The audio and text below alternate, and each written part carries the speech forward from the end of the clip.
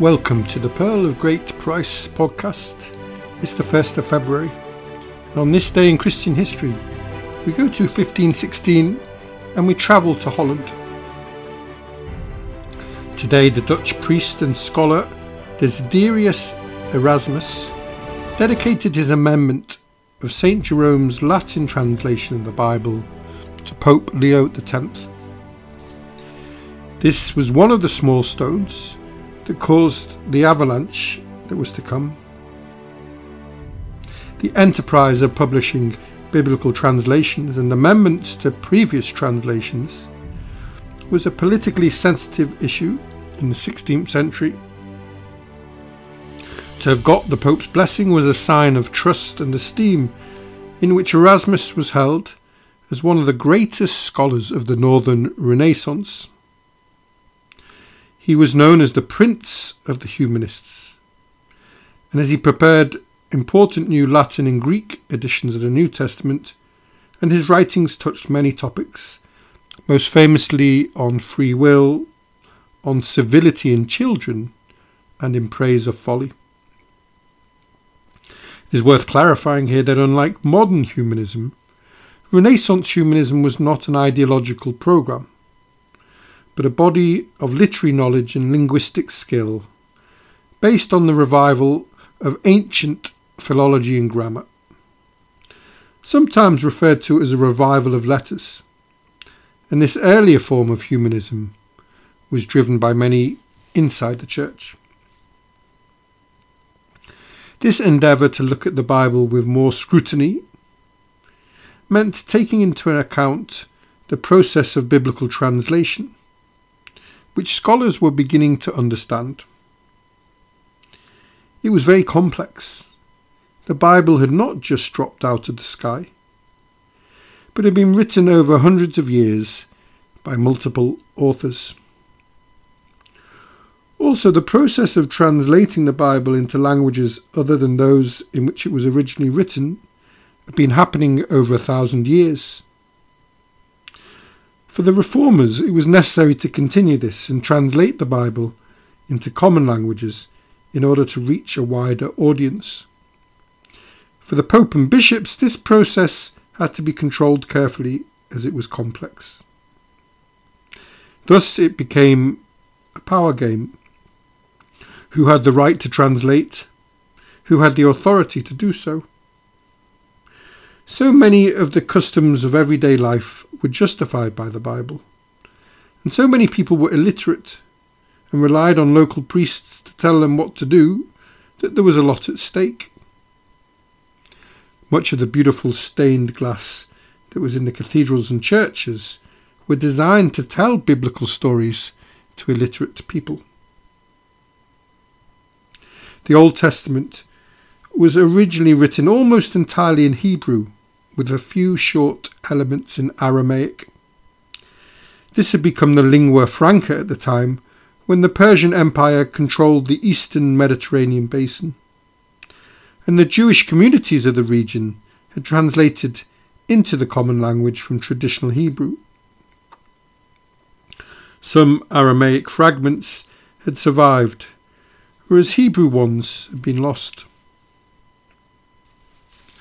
However, by the mid-3rd century BC, a third language, ancient Greek, had become a dominant language, and Jewish scholars translated the Hebrew canon into Greek. This was the first attempt at an organised translation, and the legend was that each of the 12 tribes of Israel had contributed 6 scholars to the project. This Greek version of the Jewish Bible came to be known later in Latin as the Septuagint, acknowledging the 70 translators. As the early Christian church spread out through the Greek-speaking world, they adopted the Septuagint. In this new emerging culture of the Way, many of the books of the Christian Bible, the New Testament, were first written or recorded in Greek, and some others in Aramaic. However, the continuing spread of Christianity then led to further translations into Coptic, Ethiopian, Gothic and Latin. With this proliferation of translations, it was crucial that in the year 405, St. Jerome had finished a translation of the whole Bible, which became the authoritative Latin version, the Vulgate. This became the standard of Western Christianity for 1,000 years. However, being copied and spread by monks, it was inevitable that errors had been introduced by copyists. The printing press had not yet been invented. Everything was done by hand.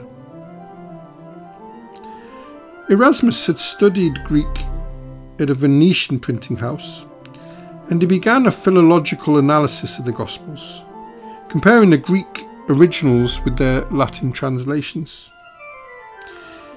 He hoped to correct errors, and he began issuing new translations, unintentionally laying the groundwork for the Protestant Reformation.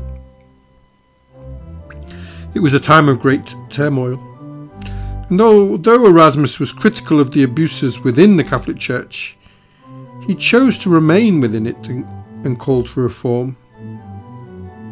He kept his distance from Luther, Henry VIII and John Calvin, and continued to recognise the authority of the Pope. Rejecting Luther's emphasis on faith alone, he argued for a middle way, and thus he disappointed and even angered both sides. Today's publication of his critical edition of the Greek New Testament had been rushed out to beat a similar effort by that of a Spanish team led by Cardinal Cisneros. Cisneros' more ambitious project had put together a team of translators to create a compilation of the Bible in 4 languages: Greek, Hebrew, Aramaic and Latin. This team had already completed and printed the full New Testament, including the Greek translation, 2 years previously. Cisneros had been in touch with Erasmus to let him know about his work. However, the Spanish team wanted the entire Bible to be released as one single work. This led to Erasmus requesting a publication privilege for his Greek New Testament to ensure that this would be published first. He received this both from Pope Leo X, to whom he would dedicate his work, and Emperor Maximilian. The more ambitious Complutensian Polyglot Bible was published 6 years later, with only 15 errors in the entire 6 volumes and 4 languages of Cisneros' Bible, an extraordinarily low number of errors for the time. Erasmus, grabbing the opportunity offered to him by the Spanish delay, admitted that his work, which was just a New Testament, was rushed into print rather than edited.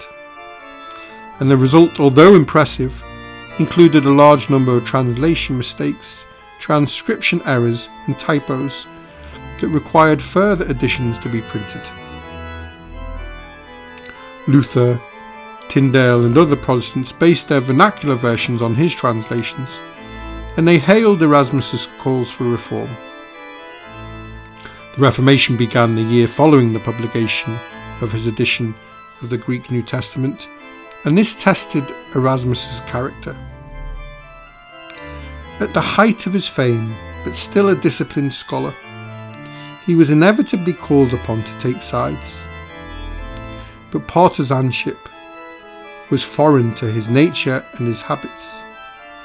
And despite all his criticism of clerical corruption and abuses within the Catholic Church, and the fact that he supported lay access to the Bible, he shunned the Reformation, along with its most radical offshoots, and sided with neither party.